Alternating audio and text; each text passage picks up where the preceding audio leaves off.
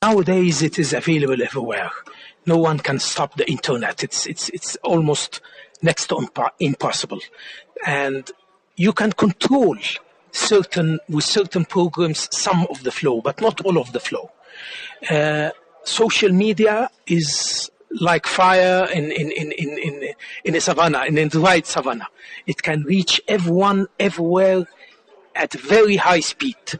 So the problem is not accessibility. The problem is in the content itself. You were talking about any person with a smartphone being a journalist in today's times. Don't you think the credibility of news has become a problem in recent times?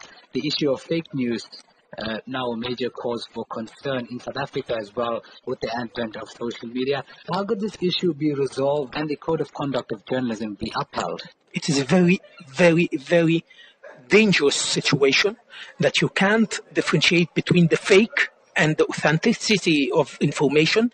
You can't differentiate between the real journalist and between who is faking it just to take to attract people for some reason or another. It needs to have some kind of legalization. It needs to have some kind of a legal framework, which most of the countries, the majority of the countries, they don't have right now. It is a new concept. If I gave the example of Facebook since 2004 to prove that we are speaking about new concepts.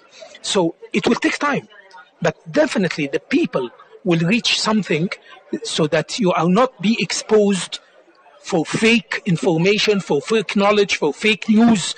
What sort of dangers persist with the irresponsible usage of social media?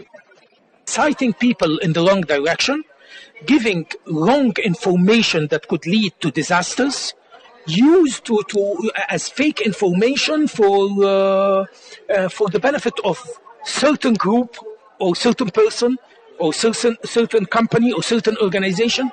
It could have so many dangers.